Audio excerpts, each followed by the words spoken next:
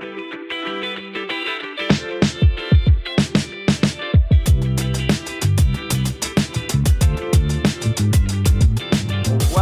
back to our Waiting for Daylight series. And during this quarantine time, if you're just joining us, we're making our way through Psalm 23. And we're looking at where is God in the hard times of life? What is God doing in us during a pandemic? What does God want to teach us? Why do these things happen? So we come to verse 6. And verse 6 has this iconic line that goes, "Surely your goodness and love will follow me all the days of my life." I mean, it's such a great line from David. I don't know how much you've thought about the goodness of God, but I want to start there today because David says it follows you. I think the goodness of God is all around us all the time, every day, but I think we miss it or we take it for granted. I think the goodness of God, we see it in an April rain in Arizona, which we had this year. The goodness of God, you see it when you're in the pool with your kids in the backyard. The goodness of God, you'll see it when you sit down with your family for dinner tonight. The goodness of God is if you've ever had a baby in your family, you see the goodness of God in little tiny babies. You see the goodness of God in simple things like air conditioning, especially in Arizona. It's 99 degrees here and we're still in April, but the goodness of God is all around us. And sometimes we miss it. So David tries to remind us and bring us into this. And so over and over in the Psalms, he reminds us that God is good. For example, in Psalm 34:8, we read, "Taste and see the Lord is good." God is so good. You can taste it. Psalm 107:1, "Give thanks to the Lord for he is good. His loving kindness lasts forever." And then Jesus' own brother James, he writes these words, and in part, Josh's song that he just shared, "Every good thing," comes from this verse in James 1:17. "Every good thing bestowed and every perfect gift is from above, coming from the Father of heavenly lights." So let me ask you this. When you think about God and his attributes, is the first thing that you think about that God is sheer goodness and love? Or do you, like many people, first think that, well, God is bad, God is angry and he's a God waiting and ready to punish me? I think we either have one of those two ideas of God. When David came on the scene, there was this problem of an angry God. And under King David, this was about 10th century BC, the Philistines had ruled the land of Canaan. But then David comes along. First, he kills their giant Goliath, and then he becomes king. And now the land of Canaan becomes the land of Israel. They even take Jerusalem. And David now is saying that there is one true God who is good and he loves you. Just like he says in Psalm 23, verse 6, "Surely your goodness and your love will follow me all the days of my life." But he's fighting against the perception of his day that the gods are angry. That's God with small g. You see, even though Israel had taken over the land of Canaan, the Canaanites were still there. And the Canaanites had dozens of gods in the land of Canaan. The father of their gods was El. Their most famous god is Baal. You've heard Baal. Elijah fought against Baal. Baal is the one with a cone-shaped head with horns coming out. He had a lightning bolt in his left hand, and he had a club in his right hand, and he stood on a bull. That was Baal. You had Asherah, who was a goddess of war. You had Mot, who was a god of death. You had Dagon, who was a god of their crops. But all of these gods, they weren't sure how to please them. Gods with a small g. And so they kept offering sacrifice after sacrifice because, for example, if there was a famine or they lost a battle, they thought, well, the gods are angry. Let's sacrifice more things to them. And so they would sacrifice grain and then animals and even children trying to please their gods because they're always battling this syndrome of an angry God.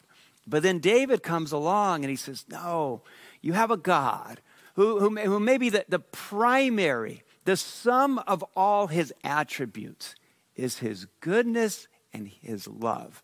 And today, I want to open your eyes. I want to debunk the angry God syndrome and open your eyes to the fact that we have a good God who is ultimately good. I think that goes underneath all of his other attributes. I think it's a very superstitious thing, for example, when you think about these Canaanite gods. Their faith was based on superstition. They were never sure if their God was angry or their God was good. I think there are some Christians who can start to live that kind of superstitious way. Growing up, I grew up among a very superstitious people. I grew up with the Sapo tribe of Liberia in West Africa, way back in the bush.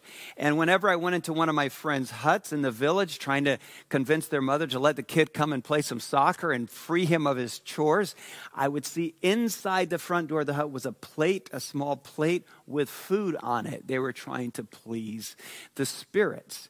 If there was a dry season, they would pile the plate larger. When we had a soccer match, some of my friends would take Edo leaves and charcoal and rub it on their feet because they thought it would help them score goals. That's a very superstitious way to live.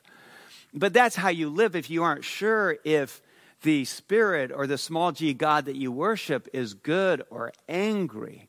The trouble is sometimes Christians start to operate that way. What if God's love was conditioned on that? Wouldn't that be the worst kind of love and goodness from God? What if as parents we operated like that? What if your parents or you as a parent only loved your children if they got an A on their math test? If they get a D, then you're angry and they have to give the cat a bath or something like that. What if your kids thought you only loved them if they made the cheer squad or the basketball team? What if they thought you only loved them if they got, a 23 or 2400 on the SAT? What if they thought you'd be angry at them if they didn't get into the college that you wanted them to? What if your love and your goodness was conditioned on that? That would be a performance-based love. That would be a goodness that is based on how well you can perform.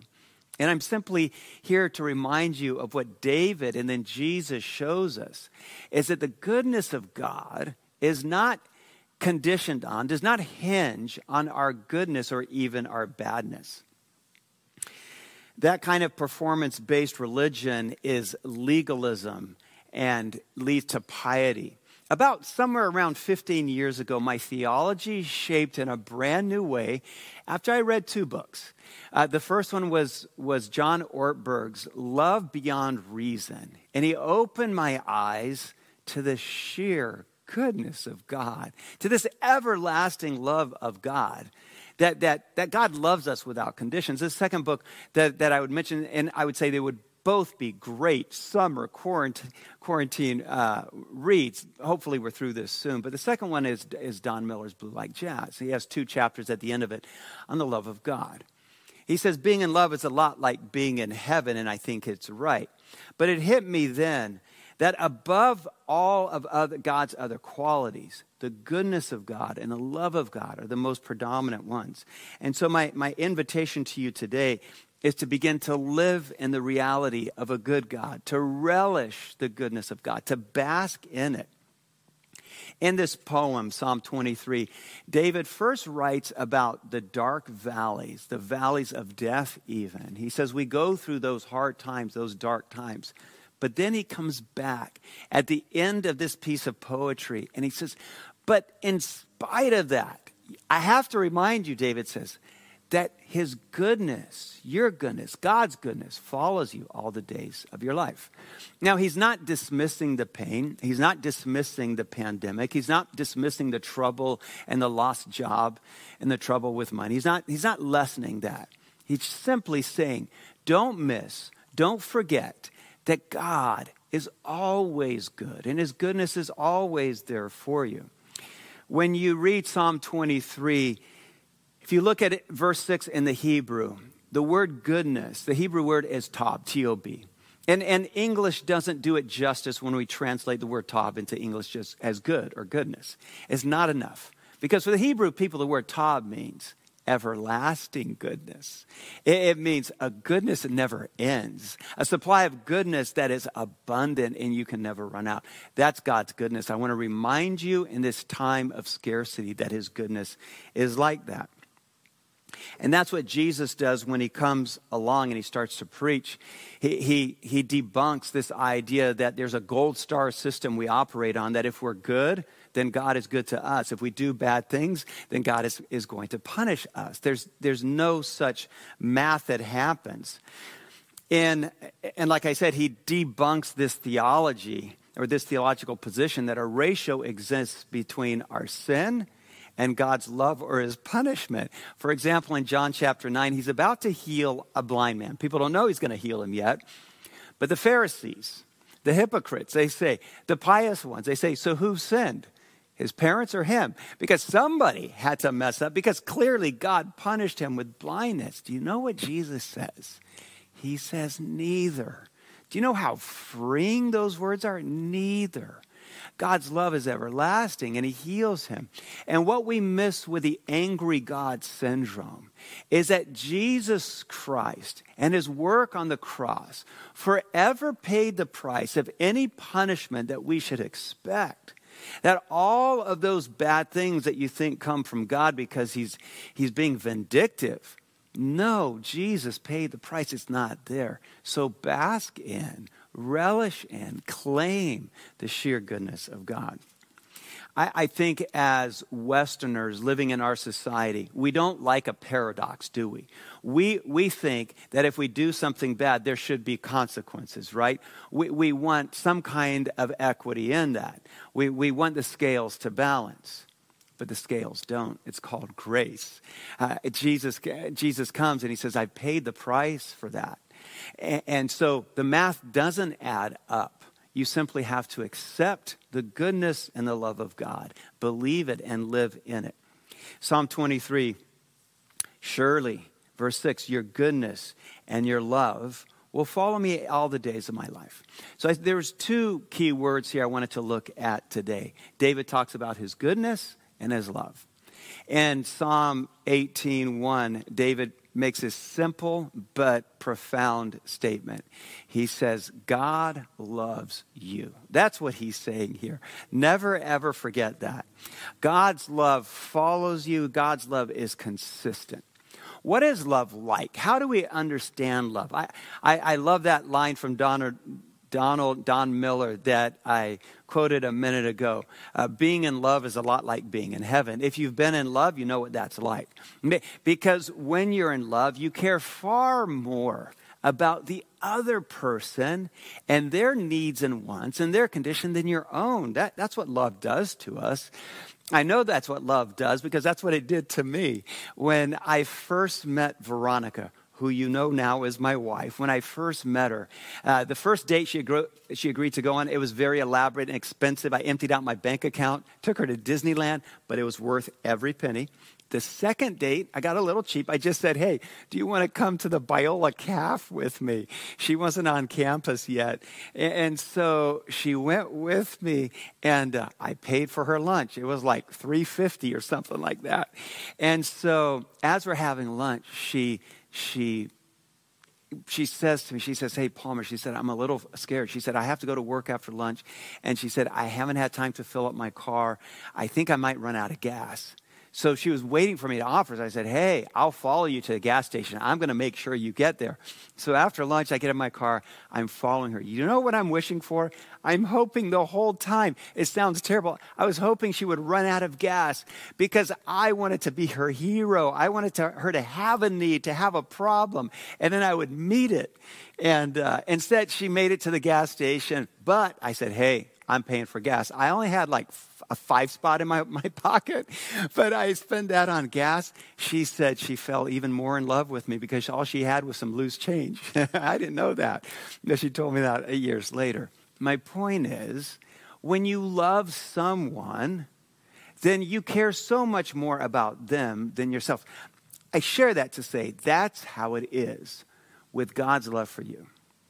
That's what David is trying to remind us of here, that God's love is is for you. It's other-centered. And so should our love.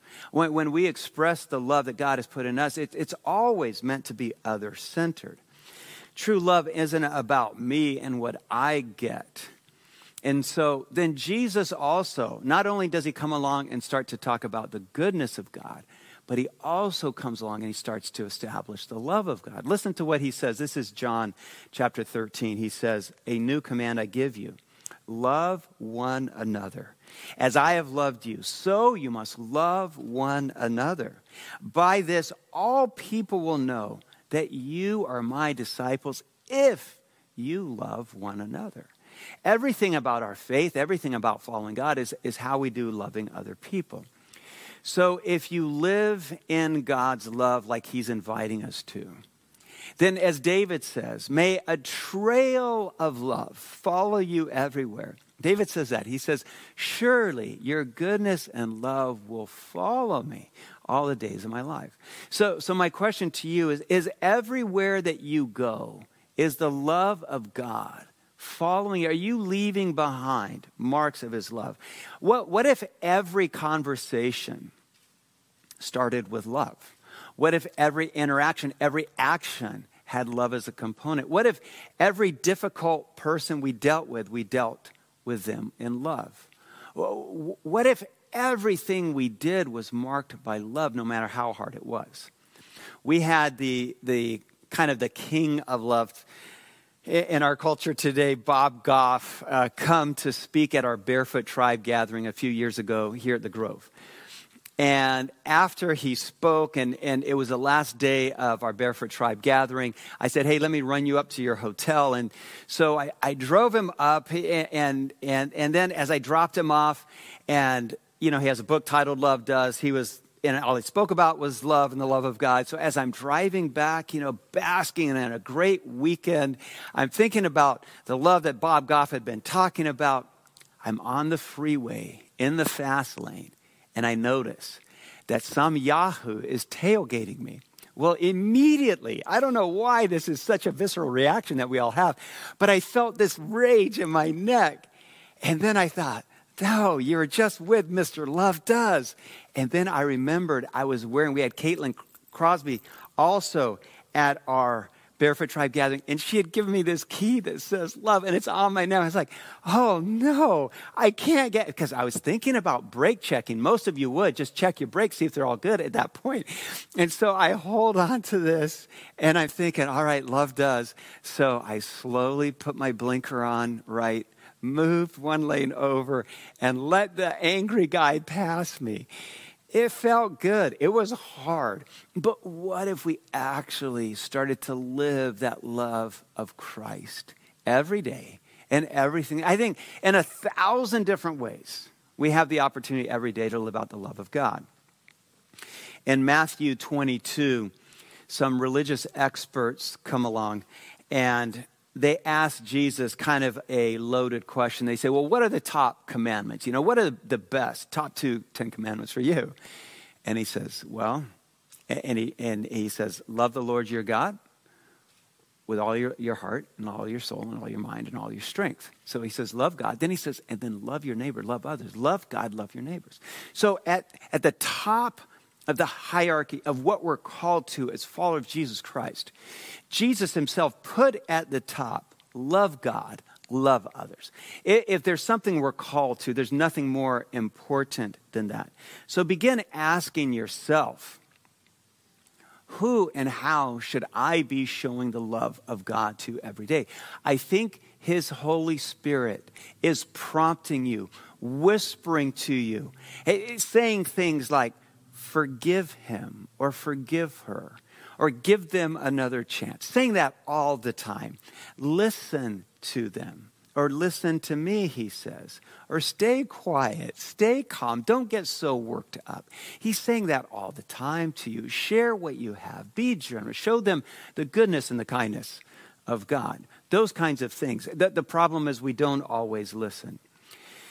Psalm 23:6, one more time. Surely Your goodness and love will follow me all the days of my life. Like I said, every day is loaded with opportunity to show the love of God. When Jesus walked on earth, yes, he preached a lot, but he was also doing those good things in love all the time. For example, he sees there's 10 lepers that come to him, so he heals them. That was good. There's a blind man we just talked about. He gives him sight. That was good. There was the boy who died in Nain. He brings him back to life. That was good. There was the woman who was bleeding, and he stops the bleeding. That was good. Do you see that? There was another woman who they were about to stone for her sins, and he stops the stoning. That was good. I say all that just to remind you and invite you to live out the goodness and the love of God every day with your family, with your coworkers, even the difficult ones. This song that Josh Havens has written, Every Good Thing, and you heard it just a few minutes ago. But I want to read the lyrics because they're compelling. And if you haven't downloaded it yet off iTunes, then right now you need to download it on your phone and put it on your playlist. But he writes this. Every Good Thing is the title. You're the reason for every good thing. It's our family. It's our friends. It's the feeling I get when I see my children smile. You're the reason for every good thing. This life, everything we love, every heartbeat, every day we get to breathe, you're the reason for anything that lasts, every second chance, every laugh. You're the reason for every good thing.